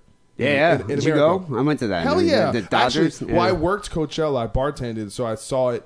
Those weekends, and then I went to the last show of the tour in San Diego. Oh, that's cool. And I was like, Guns N' Roses. That's like the reason why I play guitar. So I did. Now that show was so much fun. Like I remember kind of being like, a friend of mine bought me a ticket for it, and I'm like, $80 for real? Like I can see this. I paid fucking $500 for. You probably had way better seats than I had. No, we had 6 seats. Yeah. No, we were like at the very top level of Dodger Stadium. But I gotta say, that show was a lot of fun, and they sounded amazing. The band is on fire. They played a long set, and the thing that was kind of cool is they actually would switch up the set. They would they'll throw a different song and they'll throw a cover in. Yeah, I think Duff did a Misfits cover. Yeah, he did Attitude. But they would mix that up. That wouldn't be every night. Oh, that's cool. So when I saw them the first weekend at Coachella, they did a certain set, and then the second weekend they put like "I Used to Love Her" in the set, and then they played "Don't Cry," which they didn't play. They didn't play that when I saw it. So they'll mix it up, and they actually there's that section of the set where Slash does the this instrumental thing where he plays the Godfather theme. So, but the thing that's cool about that was something Slash would do with his solo band, and then so he integrated this. It's really cool. Oh, that's kind of cool that Axl was cool with him doing that, because I know Axl made them play Chinese Democracy songs too. Yeah, but those are good songs, man. They're good songs. If they're better, I think it's one of the best Guns N' Roses songs ever, and I think it's really cool that they represent that era of the band. I think there's cool, and I think people like Slash is super like in Duff. They're open-minded people. They're not like, no, it's got to be art. Like they're musicians, man. They just like to play. But what was that song? What was that song from Lies where he's like, immigrants and faggots, they make no sense. One in to a me. million. Yeah, they didn't play that. Yeah. Okay, yeah. Actually, I'm surprised Trump isn't like playing that song. Yeah, that's going to be the new national anthem. You'd think Trump would be like, you know what? That's a great song to play at the inauguration. So he was going to have Vince Neil, who I actually saw play in Irvine in September. Brett Michaels and a bunch of other hair metal bands, but Brett Michaels opened up for Vince Neil. Vince Neil has to weigh like 300 pounds now. Yeah. No, he's like 5'4", dude. But he's so round. He looks like he just spent 20 years consuming nothing but gin and Hardee's. Dude, meals, he was still trying to wear like leather pants, but they were like they were breaking out the seams, so they're kind of laced together. He sounds great though. He still sounds. I've seen him be terrible. Actually, God forbid. This was actually a really cool thing. We did this festival in Spain, in Bilbao, Spain, called Cobeta Sonic, and we did So it was the main stage of this festival. It was like 40,000 people there, and we opened on the stage, and then this band Dragon Force played. Dragon Force, aren't they the one that they're kind of medieval metal? Yeah, like I power like metal. them. Yeah. They had a big song on Guitar Hero. That's Yeah. a lot of people know. It was Dragon Force, Anthrax, In Flames, and then Motley Crue headline. Just 5 bands. Pretty rad. It was fucking amazing. And Motley Crue was awful. Like just sucked that night. They're just off. It was Vince was off, but then I saw them like a year later. They did Ozfest. It was like just a week of shows, and they sounded amazing. So I think it's kind of. And then I saw them again actually in Allentown maybe a year after that, and they were really good too. So it's kind of. I think they're kind of hit or miss. It's sometimes everyone has an off night. I personally don't think he. I think he's more of a. I don't think he's a very good singer, just in general. In my opinion, of that kind of group of singers, but he has his thing. Yeah, he's got a certain especially style. back in the day when he was young and sexy and shit. All the girls want to. But he's got a lot of fucking work done on his face lot of work. too. Like you would even I wouldn't recognize him if I saw him walking down the street. But I'll tell you, that dude is rolling large. All right, oh, the motherfucker just rolls out with just 2 blondes. At all times in like a Lamborghini. Like, in a way, you got to give it up for the motherfuckers that are just going down swinging. Yeah, no, seriously. Like that's the thing. We can make fun of his weight all we want. That guy's banging. Going down swinging in a sissy slap fight with Nicolas Cage. Yeah, I heard about that. You heard about that? Vince Neal? Yeah. Vince Neal. Because Vince Neal socked some. He slapped some female fan that ran up to try to get a photo. He was wasted. He slapped her, and Nicolas Cage tried to stop him, and they scuffled. I feel like Nicolas Cage has the moral high ground in that one. He always does. So anyway, how do they pick people out? Pick people to do the inauguration? How's that work? Well, it doesn't really say in the article. I can go on to keep reading. All right, I was asked to do the inauguration. This is from Vince Neal. I was asked to do the inauguration 2 months ago, no matter who won. We had no idea, obviously, who was going to win. I said absolutely, and so I wanted to play. We gave our passports to Secret Service. They went.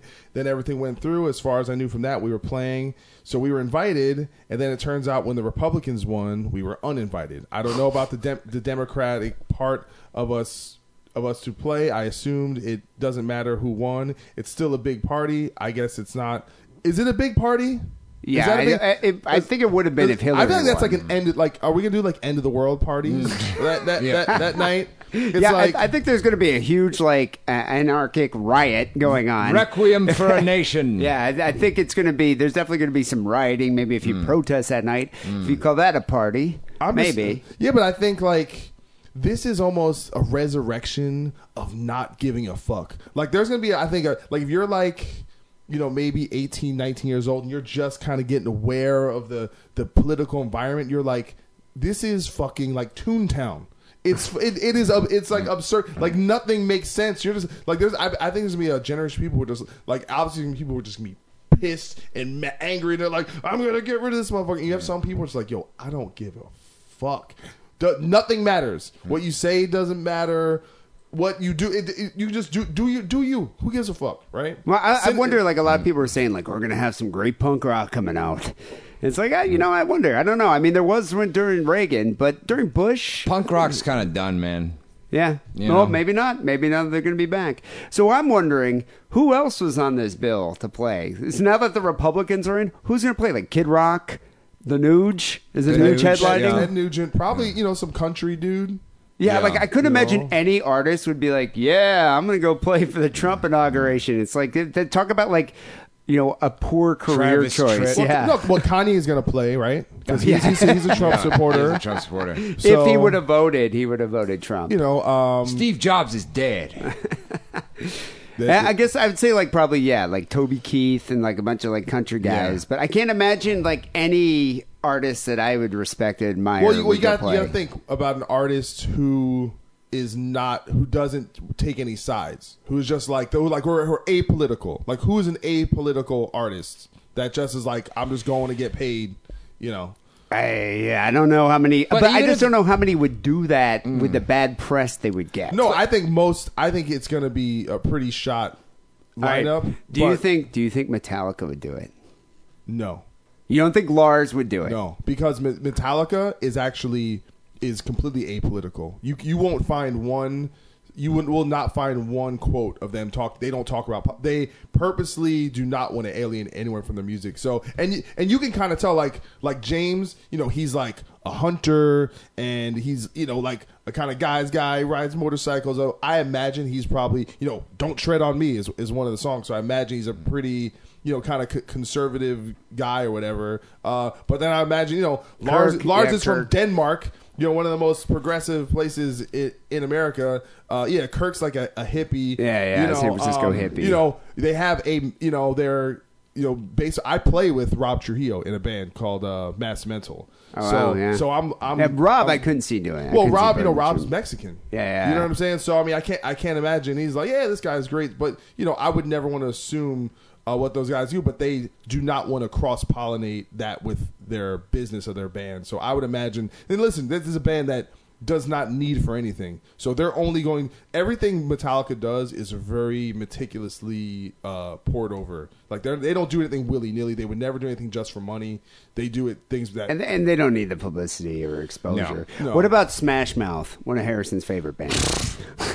But actually, I tell you this: what I would love to see is at the inauguration. Die by my hand, I creep across the land. Like that could be the new Trump theme song. You know what I'm saying? Yeah.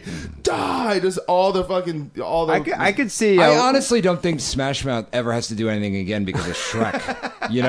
Imagine Probably the money not. they get from Shrek. I mean, for fuck's sake. I could see. What was that band? SOD, Speak English or Die. Oh yeah, that whole. I could see that being like a Trump theme. Yeah, but that's the funny thing is like anal cunt.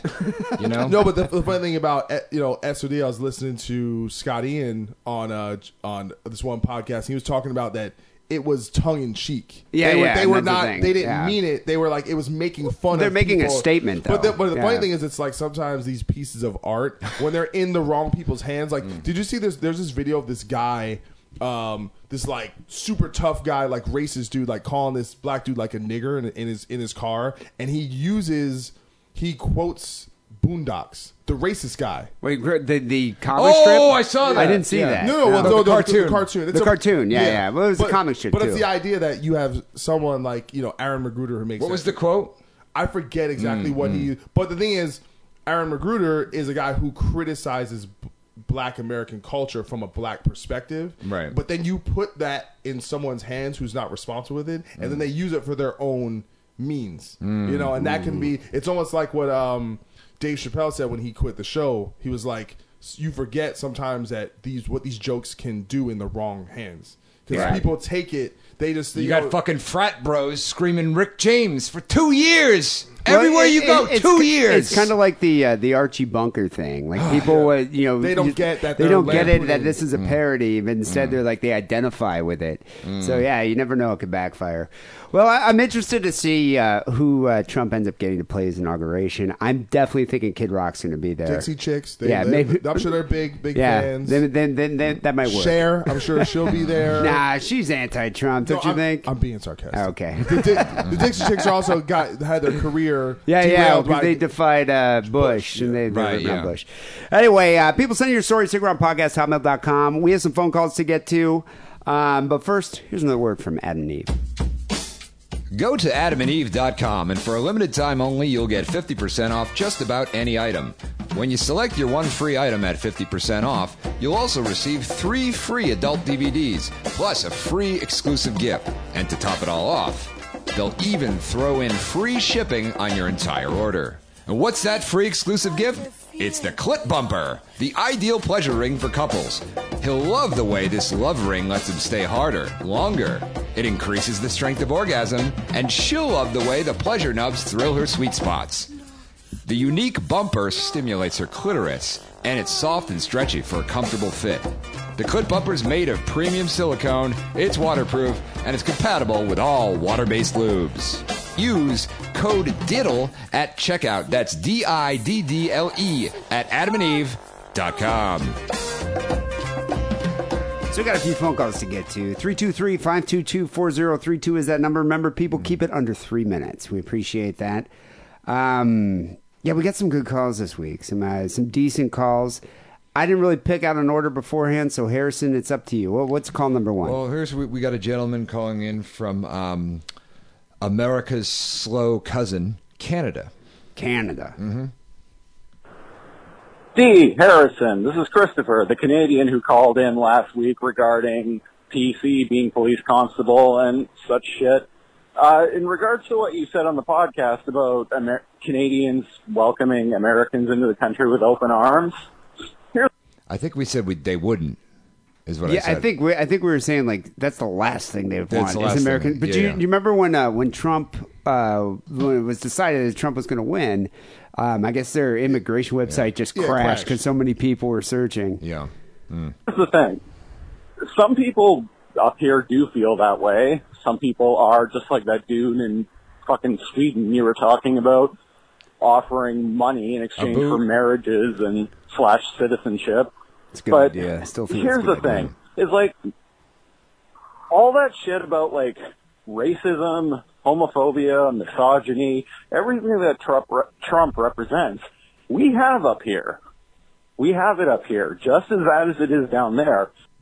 Well, who are they racist against? I guess the Eskimos or Inuits Yeah. or something. There are no black people up in Canada, are there? Well, I think what being the kind of racial minister, the minister of racism. I think I am the official authority. Yeah. Well, since listen, I'm black and white, so I'm. Yeah, I was about to say you're the half black guy, Yeah, so right. you know a little bit more about this it's topic. Not, all right, so what you're talking about is most people that everyone's they're all racist, which they're not. Is they're not exposed.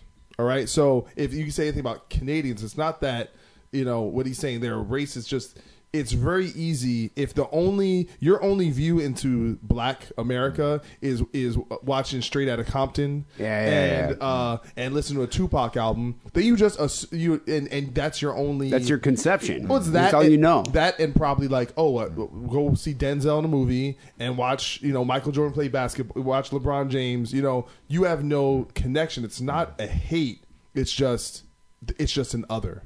You're And you wouldn't even know that Tupac actually went to a performing arts high school where he studied Shakespearean acting. Thug life. That thug life shit came later. Yeah, when he met Exactly. Suge. it's life imitating art. Right.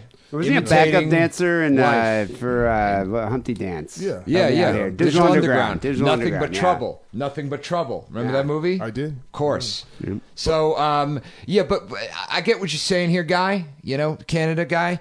But here's the thing. I'm sure there's racist people in Canada.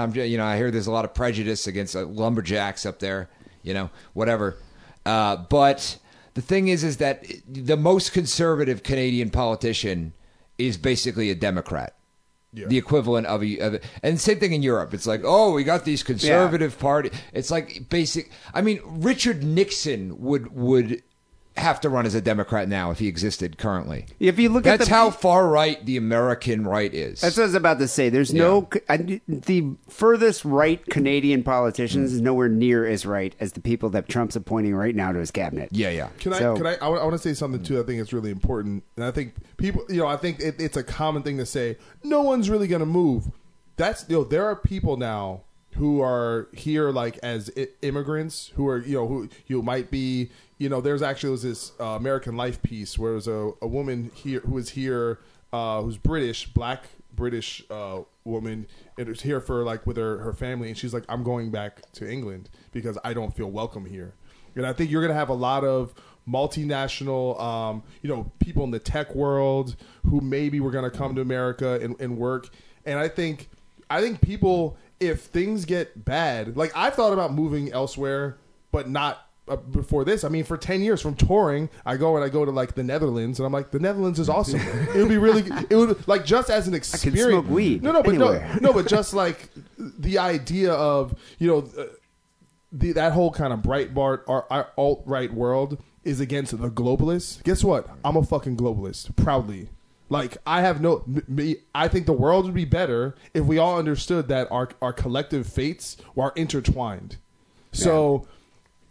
This idea of that's a good point, and let's also not forget that since the election, swastika graffiti has gone up 1,500%. Dude, fucking Adam Yauch's Park in New York. Did you see that? But the face with swastikas. But here's the problem. every time there's something like that, people who don't like liberals say it's fake and that liberals did it to frame that it's not real. Like, we live in a world where we can't take anything just as it is. No. You know you can't have a dialogue like that where like, yo, this happened. They're like, no, it didn't. You guys did that. Yeah. One of the worst things I saw, and my heart is like a twisted black thing of ash, but I was actually touched by this. A Yellowstone pit. A Yellowstone pit of acid. Yeah. It's been dissolved years ago, but I saw something that actually did kind of give me the feels. It was some reporter went to an elementary school, and they're like, how do you feel about your new president, President Trump? These kids were crying because they're so scared that their mom is going to be sent back to Mexico and their family is going to be torn apart. No, those kids are butthurt. Dude, they're butthurt. They're butthurt, and they're crybabies. Yeah. Well, they are babies. Yeah. These kids were like fucking like in first grade, and they're crying because they're that upset. Yo, bro, emails. Yeah, emails. Yeah, that's important as emails. Yo, emails though, man. No, they'll have fun in the camps. It'll be fun. The camps will be fun. I heard they have clowns there. Yeah. Yeah.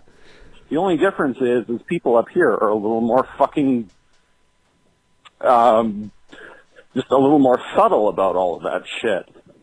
So, I don't know. It's like anyone who fears Trump's America, and for the record, like, in my opinion, and this is me speaking as a person who is a Canadian left-leaning centrist, the extreme liberals are the ones who created Donald Trump. Yeah, I don't actually believe that. It's my fault. I don't believe. I mean, the extreme liberals are the people who couldn't defeat Donald Trump. That's certainly true, because No. This is opposite world. Yeah. All the people who voted against him, it's their fault. Oh, okay. Yeah. Everyone who voted for someone else is their fault. Yeah. No, they didn't create him. That's retarded. I still, and all of this shit, all of this stuff that's publicized, like, oh, the college campus is safe space. Half of that shit isn't even fucking true, or it was like one anecdotal thing that was exaggerated. Most of that shit isn't even fucking true. Fuck everybody. Anyway, let's listen to this fucking guy. He's taking forever. Now I'm upset. Now I'm okay. He's all butthurt. We've had this whole notion for years now that our way of doing things is the right way, and we pushed it on all the fucking conservatives, and eventually they pushed back. And that's why Donald Trump is president. So, anyway, we have all the same problems you guys do down there. No, I believe that it's the same. The reason that he won is because I didn't. My friend of mine by getting less votes. He won by getting less votes. Getting less votes. Yeah, but no, like a friend of mine pointed out that the big weapon that the left has is public shame. But when you're going up against a shameless man, that weapon is useless. There you go. I think part of it is too. It's like we kind of grew up a bit complacent, and so like after 8 years, people, there's a need for change, and I think people like Trump come out. I'm an outsider. I'm anti-establishment, and it people relate to that. It resonates with those people, and they feel like And I think also there are a lot of racists out there that try to blame, like, because society. I mean, honestly, we're not doing that bad. The economy's not that bad. Yeah, it's like. And so I think it's easy for somebody to come up and then it's like, well, what can we do? What can we do? Oh, fear. Okay, fear. The terrorists everywhere. Blah, blah, blah. And it's like, and also Hillary couldn't fucking galvanize a light bulb. There's a lot of problems with that candidate. Okay. But yeah, that being said, I don't think we creted a Donald Trump. There's always been a Donald Trump. But I wouldn't say there's always been a Donald Trump. I think a guy like that comes around once every 50 populist years. Candidate. No, not a populist candidate. Someone who is famous, who has been famous for 30 years, who has you cannot. And this is the once every 177 years, when the Draco constellation is aligned with Alpha Centauri, then he can be summoned into this realm. And that's what happened. This is true, and I think this is where the left did fail, which is. If you treat him like a clown, and the truth is what he is doing requires a lot of skill, and what he accomplished is actually really impressive. Right. And the thing is, but the thing is, He defied the odds. thing is, we can, and I think this idea of ridicule, like that element is become it's one thing to ridicule him, but once you kind of, if you make those people feel like they're not part of your kind of world, then that's what we get, this kind of separation. People that can espouse this us versus them philosophy, and that's what Trump did. I mean, and the fact of the matter is, Trump's more of an elitist than fucking Hillary Clinton. They're all in the same group. But he eats McDonald's, though. But so he's an outsider. He could appeal to these people. He's a regular Joe. I think part of it, and I agree with what you're saying, it's the arrogance of the left. I think they grew complacent, and they're just like, he's a joke, he's a clown. There's no way normal people would believe that man, and they did. And even listen, and and who was and me, I love Obama all day, but his Obama was arrogant about like that, him making fun of him at that dinner, him doing the mic drop on fucking Jimmy Fallon. Like it gives me cringes now because just the idea of everyone was so sure. Yeah, that conference. Like I remember David Plouffe, who is one of the main Obama guys. He was on the Keeping It 1600 podcast, and he was like so certain the week of. He's like, dude, it's in the bag. We're good. And this guy is like, dude, Nate Silver. Same thing. No. That's actually not true. Nate Silver got in trouble for they gave him, it was at 32% chance the day of. That's 1 out of 3. That's not a hard, like, it's not crazy. And they got in trouble they got criticized by the Huffington Post for giving Trump too much of a chance to win. There was a big thing. Huffington Post said there was a 98% chance that Hillary would win. That's a fucking bubble. And get this. So if you look within the margins of error, Hillary's going to have won by about 1.5 points, 2 points. So the national polls were not off. He literally will have won Pennsylvania, Michigan, and Wisconsin by less than 100,000 votes. So the thing is, and that James Comey letter doesn't happen that last week. Oh yeah, if that didn't happen, that dramatically affected her campaign. Derailed it. And I think those the Obamacare rates, the news that the rates were going up came out the week of the election. Those two things to me swung the whole election. Yeah, well, I mean, if you looked at even the Nate Silver, because I was paying a lot of attention to Nate Silver's polls, but if you even looked at that when Comey's letter, or they decided to reopen, quote unquote, the investigation, her points even on his scale dropped like 25 points. Well, it's not his scale. He aggregates all the polls, but she dropped like 25. You're like, Jesus, dude, that dramatically affected her. That was the election. I knew it. And nothing's happened to that guy. They haven't even opened up any kind of investigation there. Well, all I could say is when the shiny suited dress for less death squad comes for me, I'm taking out fucking Comey first.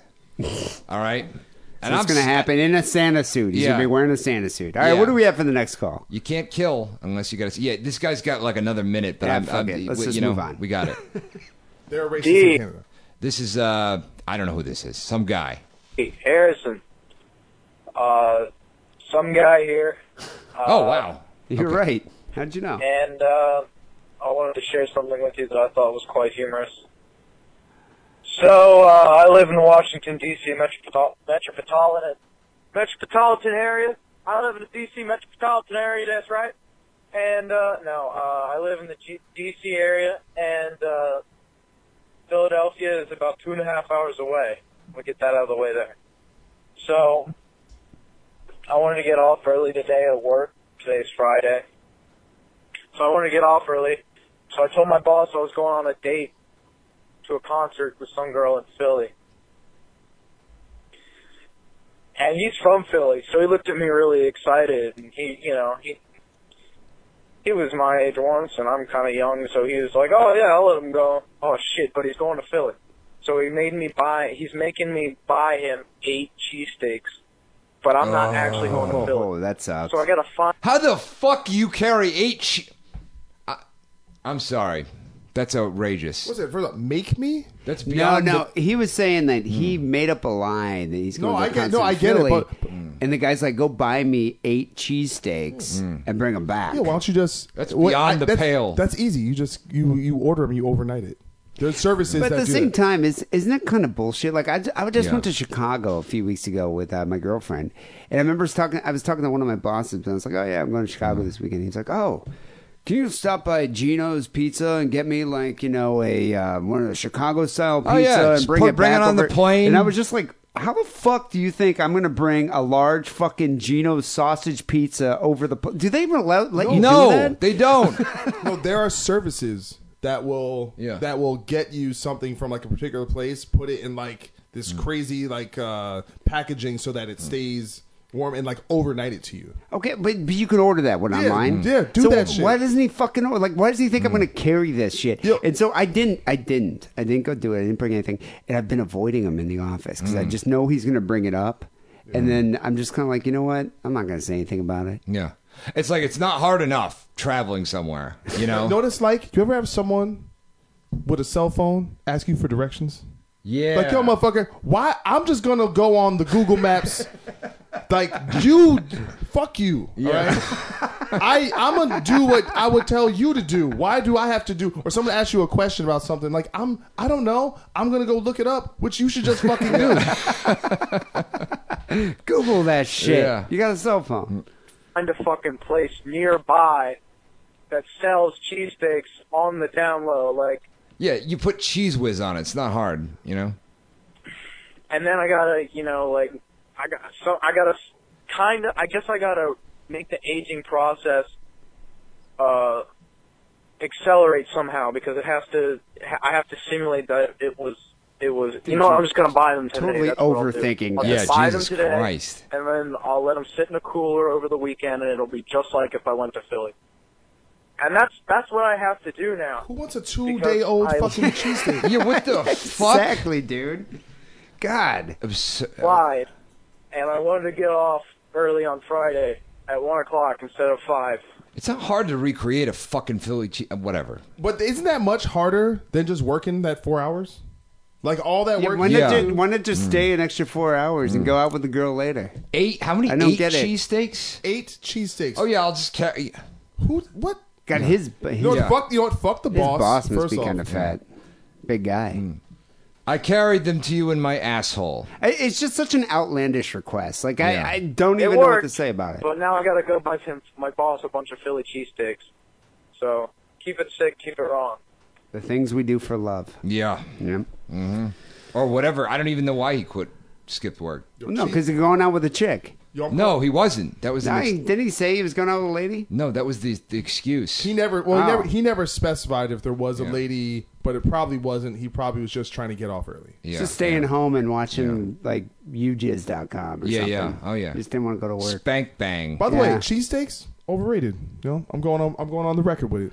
You know, I've always thought they look like a Malaysian hooker's vagina with a yeast infection or something. Like I'm a vegetarian, so I wouldn't eat that anyway. But just for what I would think, a Malaysian hooker with a yeast infection, that's what the cheesesteak Well, as looks an like. adamant social justice know, warrior, when I get back- this Malaysian Yeah. retribution needs to stop. All right, for my Malaysian brothers out there, I do not support this, and I'll just let you guys know I'm fighting for you. You know, that's the fight, the good fight. Why do you bring I'm the t- liberals on? I'm telling though. I have a hashtag campaign starting immediately to this aggression will not stand, man.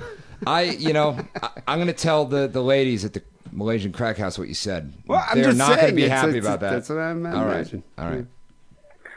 What's up, Dee and Harrison? This is that Michigan boy that called accusing Harrison of being a time-traveling guy. Well, you I should probably explain the backstory. on Yeah, that, Doc. there's this guy who's like, perpetually drunk or stoned or both or whatever. And he calls in and he's I like, think it's brain damage. he accused me of being a time traveler because there's some picture of from the 19th century or the early the 1920s. It's probably the 1920s, like early 20th of century. people watching a bridge being built. And then there's a guy that kind of looks like me in like modern Wearing dress. sunglasses. Listen, I'll say this as those who don't know what Harrison looks like. We could drop you in almost any like 17, maybe not the 1700s. They had the wigs and all that stuff, but like I feel like you could fit Old West. Yeah. You know, I think you would drop it. I think 1926. You'd be all right. I think Victorian England would work. Very- you I'm got very the velveteen adaptable. touch of a dandy fop. I do. Actually, I came with an idea for so actually, who's listening to this? Do not steal this, but I'm going to say it anyway because it's just Yeah. funny to me. But like, I was thinking about time travel scenarios that only work if you're a white dude. Because if you were Like like just like 90% of them. yeah, that's what I'm saying. But if you had like, but let's say you had. Yeah. But I was thinking about this idea of like, Yeah. if you think about, imagine like Django Unchained, Yeah. but like it's like Will Smith has a he gets stuck back in the 1800s in the South, but he has like a lightsaber.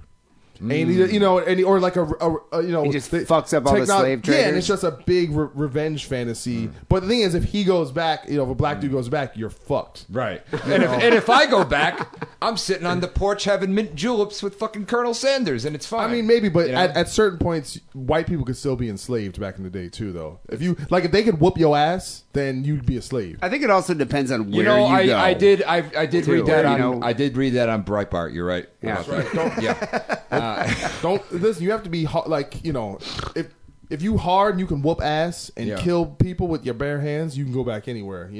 Plus you just and you just need good weaponry. Because back then motherfuckers had muskets. Yeah. But if you go back then, you got a Tech 9 or some nunchucks or some shit, or like I said, a laser Yeah, gun. you fuck people up. There's a lightsaber. lightsaber. You know Some the grenades. the Puritan New England preacher known as Cotton Mather published a 2-volume book about the history of America called the Magnalia Americana, and there's a weird chapter in it in which these strangers in odd dress with like long coats and shiny guns show up at a fort, and they start having a gunfight with the fucking Puritans that are guarding the fort. And it basically, like the way he describes it, it's like fucking, Neo and crew from the Matrix are attacking a fucking fort in, Wait, he write this in the 1600s? late 17th century Wow. New England. Yeah. Huh. It's fucking weird as fuck, dude. Where did he write this? It's a Magnalia Americana, which is kind of a history of all the shit that happened in the colony. So wait, so these guys came in with guns? No, they and had no strange idea who they dress were, and yeah. fucked up a bunch of pilgrims. Yeah, they had a gunfight, and they were like running around all crazy. What happened to What is them? it? Lasers? Shiny guns? No, just like, because back then muskets were like made of iron, so it was just black, like matte black, whereas now guns are shiny. Yeah. So this is another kind of time traveler's theory. Yes. About possible. Here's the thing, man. I'm not saying it's aliens, but aliens. aliens. I'm thinking it was Ancient- laser maybe- tag. maybe like an early aliens- form of laser an tag. early laser tag. Early, yeah. like Pilgrim era laser tag. Yeah. A little bit different. Ancient aliens, Just as much ancient fun. time travelers. Could be. Yeah, I love it. All right. Well, here we go. Just reference the photo with other pictures of Harrison that I got. Just got more? Off the internet. Oh. And, it turns out that's not you. So, Yeah. sorry for the accusation. That's And, it. I forgive you. yeah. It's confirmed. And I'll be traveling to Los Angeles Time traveling? this evening. So, I want to see... This evening, when did we get this call, D? Like a month ago? No, maybe like a week ago. Oh, okay, Probably okay. sometime this All week. right. It's I'm going to relatively see new. D if what you say is true. LA is way cooler than Michigan. I don't know, man. I just went to the UP a couple months ago. You've never been to the UP, then you've never seen Michigan.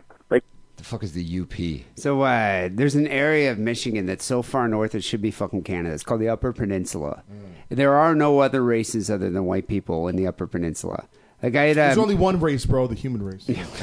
I had a roommate in college who's from the UP. He had never seen a Jew before, and so when I moved into college, he and his parents were just like staring at me. Because I guess I don't know. I think it said my parents were like Rabbi Scott or whatever. They were just staring at me because they'd never seen a Jewish person. Like it was like a novelty kind of thing. So it's an area of the country that's like removed from everything. Well, I played crazy places in Michigan. That's the thing with heavy metal. You go where all the whites Yeah, are. you do. Yeah. And you bring the good heavy shit. People are down. There's nothing. That's the thing is. This idea about connecting to these, like, we're all separated, right? We have these places that are all dispersed or whatever, and when you go out and you perform and you meet people and they like you don't divide things up into like, oh, there are these people here. It's just people are just people, man. They just happen to. Yeah, but would you live in that town in Michigan? Here's my main thing, and this is one thing I was actually thinking about is the transient nature of major cities, right? So if you go to Seattle, you go to Austin, you go to Denver, and it's all these people come, all the people transplants who do not. But I was thinking about maybe what's happening is all the kind of progressive minded and ambitious people who come from little towns, they leave. So the people who are left are the people who are not adventurous, who do not want to take risks, who to me is here's the way my brain works. If I live in Michigan and there's no jobs there and there's nothing to do and everyone's depressed, I'm like, I'm gonna go to where the stuff is. Remember that fucking what was the Sam Kinison joke? He's like, right, go where the fucking food is. Why are you in the desert? Same thing. You're in the fucking, you live in a shitty, but go where the fucking jobs are. That was my thing. I grew up in fucking Bay City, Michigan, this tiny little town. But it's not getting laid. I fucking hated it. And as soon as I turned 18, got the fuck out. You know, well, there was went like to college and then went to Chicago. Even that's where the food is. Even me being in central New Jersey, I lived there, until I was 30, and I was just like, the people I was friends with there, they had all gotten regular jobs. They were getting married. I'm like, I don't fit here. So I moved to North Jersey, started working in New York, started hanging in Brooklyn, I'm like, this is my tribe. This is where shit is happening. This is where exciting things are happening. And I don't, we get kind of bred into this idea of, some people are just, this is where I live. This is where I'm going to stay. I'm not going to move outside of my zone. And I think there's something to be said for that. Obviously, like for humankind, it's been pretty much, actually, that's not true. We're hunter gatherers. And maybe it's in our blood to actually spread and move and. I think some people though enjoy their community and they want that life and they want to stay there forever. I'm just not one of those people. Yeah, you know, and that's why it's like you. But what you're saying is true though. Like you go to Seattle, you go to Austin, you go to San Francisco or LA, you meet a ton of people from Michigan. A lot of people even come back. In the Midwest. A lot of people even come back. Yeah, like Rhode Island, it's very much many people go back. But let's hear about this other time traveling situation. Superior is probably one of the most beautiful places I've ever been to, and I will argue that with anybody. Okay. So I don't know. I mean, my brother loves it out there, but last time I went to LA, I was 15, and I hated it. It's fucking dirty. Fucking dirtiest place I've ever been. You never been to New York? I mean, yeah, okay, Detroit's pretty dirty, but Oakland. No, LA's way dirtier. But yeah, but the thing is that LA is a big fucking place, and every section of it is completely different from any other section of it. I do remember the first time I ever came to Hollywood Boulevard. I was like, this is pretty sleazy. It's vile. Gross. It's vile. But I like it though. I love that actually. Yeah. I was on Hollywood last night and I was like, I just love it. Yeah, listen, looking at nice shit, mountains, you're like, oh, that mountain's dope, man. I like looking at that. And then you do that for like 10 minutes, you're like, all right, man, can I get a job working on the mountain? I mean, you mow the lawn in that motherfucker, and then once you mow the lawn, like, it's great. Like, I think it's all great. Like, you want to be able to go, like, wouldn't it be the best of both worlds is, like, you can go do, the thing I love about being in a major city is there's 50 things I could go do right now. There's famous comedians performing right now. There's probably 10 incredible shows by the best bands you've ever seen. I can go see Big Trouble in Little China at a real movie theater on a Tuesday. Yeah. Just like random shit. Like they went to the Guillermo del Toro exhibit. Things like that don't exist anywhere else. And I'm, I like doing that shit. I don't want to see the whole rest of the world through my computer or my fucking phone. But I think you kind of weigh the goods and bads. It's like, that's an awesome thing. You can go to Guillermo del Toro and go see like Slash walk up on stage playing with like Lita Ford at the Whiskey. You can do stuff like that, but at the same time, it's like, people are like, well, I don't have to deal with anyone. I got a big chunk of land. I can live by myself and not have to deal with it. It's like, okay, if that matters more to you than this. Yeah, and all that's valid. It's all relative, you know? I agree. But for me, I would much rather live in a city where I can go get a hooker or cocaine within 10 minutes. Yeah. Well, let's hear this character out. That's where I'm going to be for the next 7 days, so maybe I'll see you guys. That'll be fun. I'll see this weirdo. Anybody who accuses me of time travel is okay in my book. Can you go and hang out at the club and I'm not going to hang out at a club though. Not a club. I don't do the club. The club. Up in the club. In the club. In the furb. Dance. Please don't put this up there, but I just wanted to clarify. What? Yeah, don't put. You're gonna put. God damn it! What? I think he didn't want us to post what he just said. Okay, yeah. But we're going to. Yeah, we just in the did. club with Burko Burmer. He's on wax. Yeah. That's been recorded. You on wax, son? Yeah, that's there for eternity. I hope you know that. Yeah. You know what? I want to hear about your LA vacation. I'm interested to see what ended up happening. Yeah, and if you're still here, you know, or if I miss you, I'll just time travel. Hit Harrison up. Yeah, I couldn't imagine moving back to Bay City, Michigan. I don't know. I couldn't do it. There's no way I could live in there. But hey, you know, if that's what you want out of life, then go do it. We all. Here's the thing, guys. You could be on a bowling team with John Steele. Listen, here's the thing about LA though, Yeah. or New York, or any of these places like this. You know, when it comes to the apocalypse, we're fucked. Oh, dude, Yeah. fucking Walking Dead. Could you imagine living in LA? There's no way you're going to get out of here. So here's, I would implore everyone listen to this. Have your exit strategy ready. All right. So everyone listen, and that's the thing is everyone that all the flyover states that voted the way they did, they're prepared for the Trumpian apocalypse. They got guns. They know how to use them. They got fucking bomb shelters and shit. They know how to make fires. They know how to hunt their own food. They're great. We're like, yo, man, we need big government to come bring the army and the food.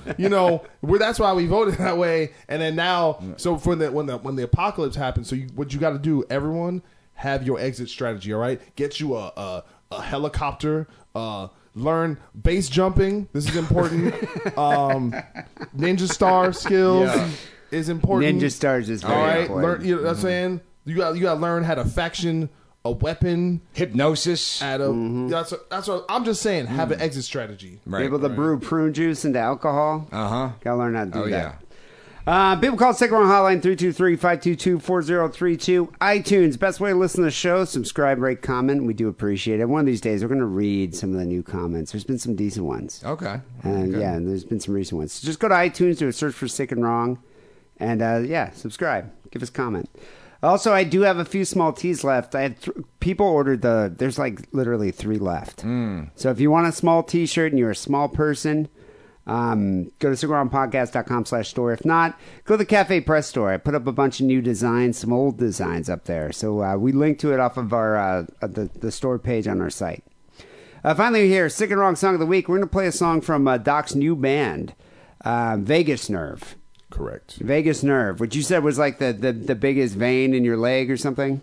No, it's the biggest nerve in the body that connects. Okay, I guess I didn't know. It controls a lot of motor functions. I'd say anyone who is curious, the third leg, the intellectually curious out there, Google vagus nerve, and if you know about biology and about the body, you probably already know about this.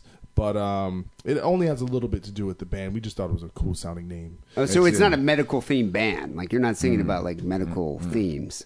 How dare you? Like, what are you talking about? It's rock and roll, baby. Do you ever listen to Carcass? Read the lyrics from Carcass? Fuck yeah. Yeah, it's like all like they took a textbook from like a fucking neurosurgeon or something and just like basically just added all these words that you can't even pronounce. They have a song called Corporal Jigsaw Quandary. Yeah.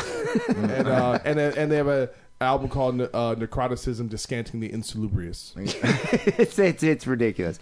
Anyway, this song is called Promise Me the World, and it's from your new EP, Visceral. It is. All right, we'll have to go check it out. I was a big fan of God Forbid, as I was saying that. Well, thank you. This is a lot different. It's more on the rock side, little ambient. This is kind of the most metal-y song on the record. There's stuff that more kind of goes in the ambient kind of rock direction. But I really enjoy it, and I hope you guys do too. You guys touring or doing anything upcoming? We're looking to do LA dates or stuff around Southern California at the end of January or around the NAMM conference. So okay. Who was it? What was the band that you were in that we saw you guys at Loaded? You guys played. That was my cover band called Rebel Noise Group. Yeah, I remember that. That was kind of fun. It was great. I had a good time. You guys did like a Rage song. Yeah, we do like a lot like 90s, 2000s hard rock and metal, and that's fun because it's all like ex-dudes from other known bands, so it's like all like pro musicians. Talented musicians, Yeah, like really, and you guys saw the show like we feel that shit. Like we're like, it's, you see some cover bands that are kind of just going through the motions, but this is stuff, it's like songs we want to do, songs that like I've never heard other bands cover. We'll do like Judith by a Perfect Circle. We did like Helmet, Unsung. And we didn't do that out here, but just there's certain tracks that I'm like, I've never heard a band cover this, or do a song by a famous band, but not necessarily do the hit that's played out. Maybe do it was a good time though, and the whole crowd was feeling it. It was fun. It was I haven't done that in like, that was, I think you went to the last show we did. It was like over a year ago. Yeah, it was definitely about a year ago. And and I've been so busy with other stuff that we were supposed to play in September, and then there was a big problem with the promoter and got problem with the band. So I was like, I just put it on break for a minute. Hiatus. So I'm just doing too much stuff, and I think anyone who's in a multitude of creative fields, you definitely don't want to get to that point where you oversaturate yourself and you're not kind of focusing. Yeah. I mean, it's like focus on as long as you're having fun. Yeah. As long as you have a good time doing it. So we're gonna end the show here with "Promise Me the World" from Vegas Nerve. Doc, thanks for being on the show, man. It was a good time. And people, check out the X-Man podcast. Is it on iTunes?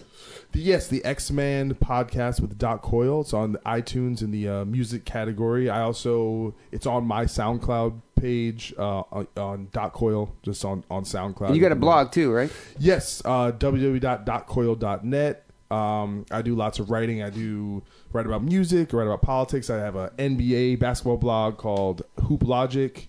I write sometimes. You can find me on Twitter and Instagram at Doc Coyle, DOCCOYLE. I'm out there. Cool. Well, thanks for being on the show, man. Loved it. All right, people, will be back next week with episode 560. Until then, take a sleep.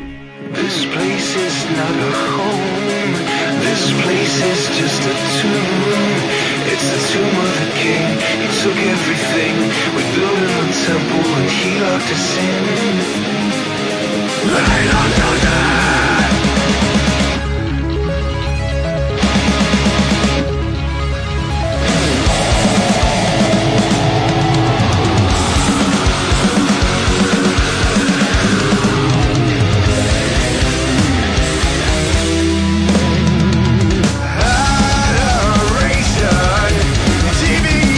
From the promises you have made before, and you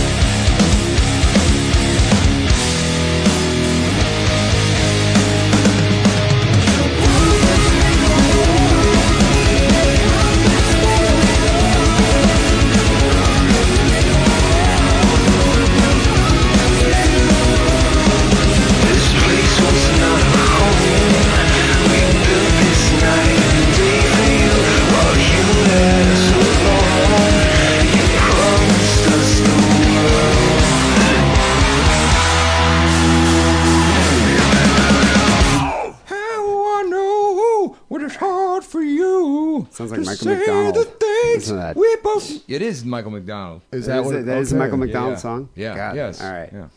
I keep forgetting.